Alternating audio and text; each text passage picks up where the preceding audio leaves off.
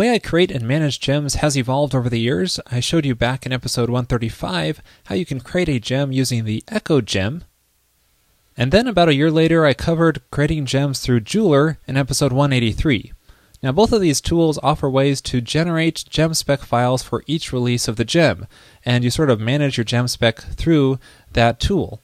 But now I prefer to manage my gem spec file directly because I find the overall process and workflow much simpler. However, we still need to make the initial gem spec file for each of our new gems. Now we could do this manually, but we could also use a tool like Bundler to help us out here. Now you normally think of Bundler as managing your application dependencies, but it also has a little known command for creating gems, and it works really well.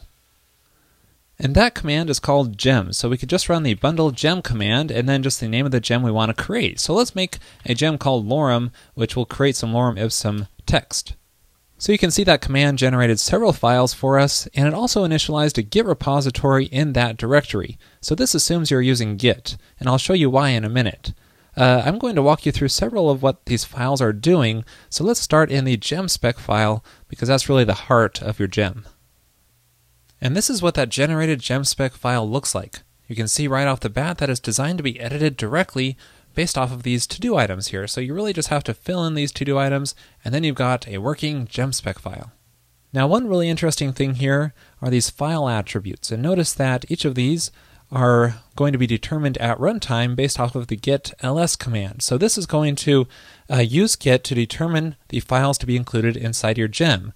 Now the nice thing about this is that it's going to automatically inherit the behavior of your gitignore file. So it's not going to include temporary files and other things you don't want in your Git repository, and therefore likely don't want inside your gem. And for the most part, these defaults will work for most gems, but you can always edit them if you need a little bit different behavior. Another thing to note in here is how it's determining the version. Notice it's using the lorem version constant, and it's loading that version file up here. And if you check in the lib directory, you can see there's a lorem directory here, and that's the version file which it loads, and that just sets that version constant. So when it comes time to update to a new version in this gem, you just change this value and then republish your gem. And notice we also have this lorem file which was generated, and this is the file which will be loaded when people require your gem. So it's always good to have a file which is the same name as your gem.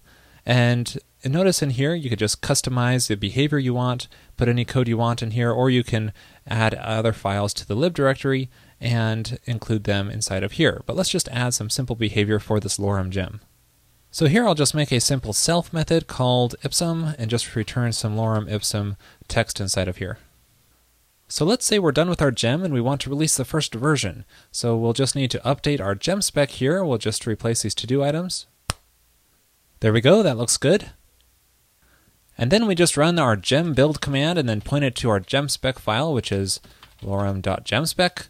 And notice that generated this .gem file here, which we can just run the gem push command and then pass it the name of that file, and that will push it up to rubygems.org and publish it so that others can install it.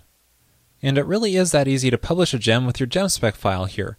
And let's say you want to release a new version of the gem. Let's say you update the code inside of here, and then to release a new version, you just change a version number here, and then you do a gem build and a gem push again to release a new gem.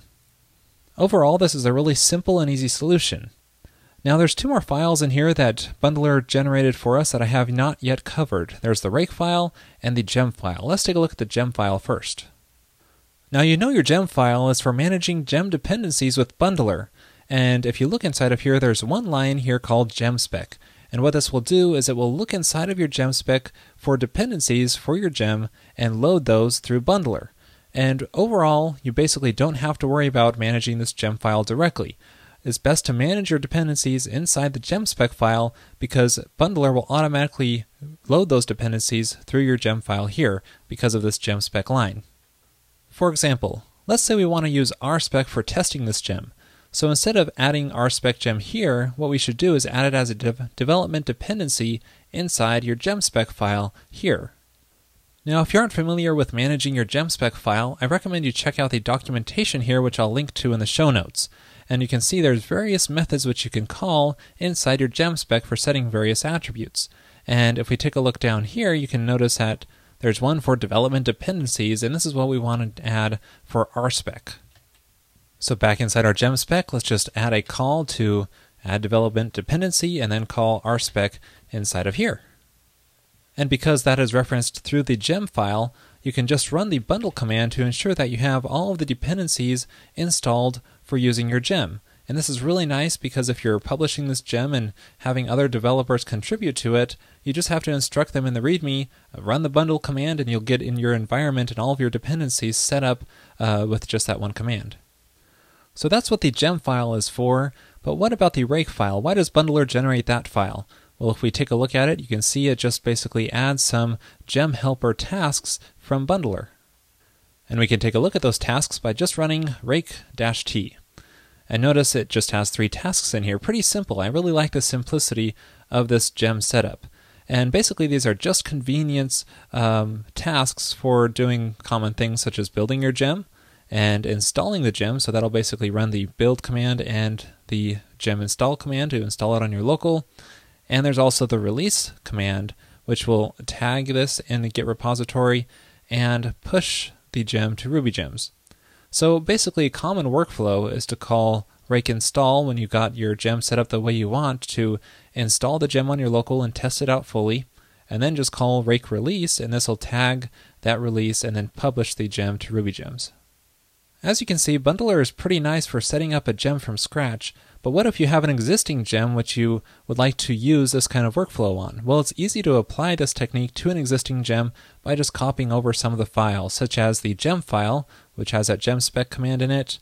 There's the gem spec file, which of course you could just make it look like this with your own custom gem specific details, and your rake file if you want those rake tasks included that Bundler provides. So just add those files to any existing gem and you can use this workflow there as well. Overall, I find Bundler to be a really nice solution for creating and managing gems. It's a lot simpler than the other tools that I've covered in the past, so I encourage you to consider using Bundler in your gems as well.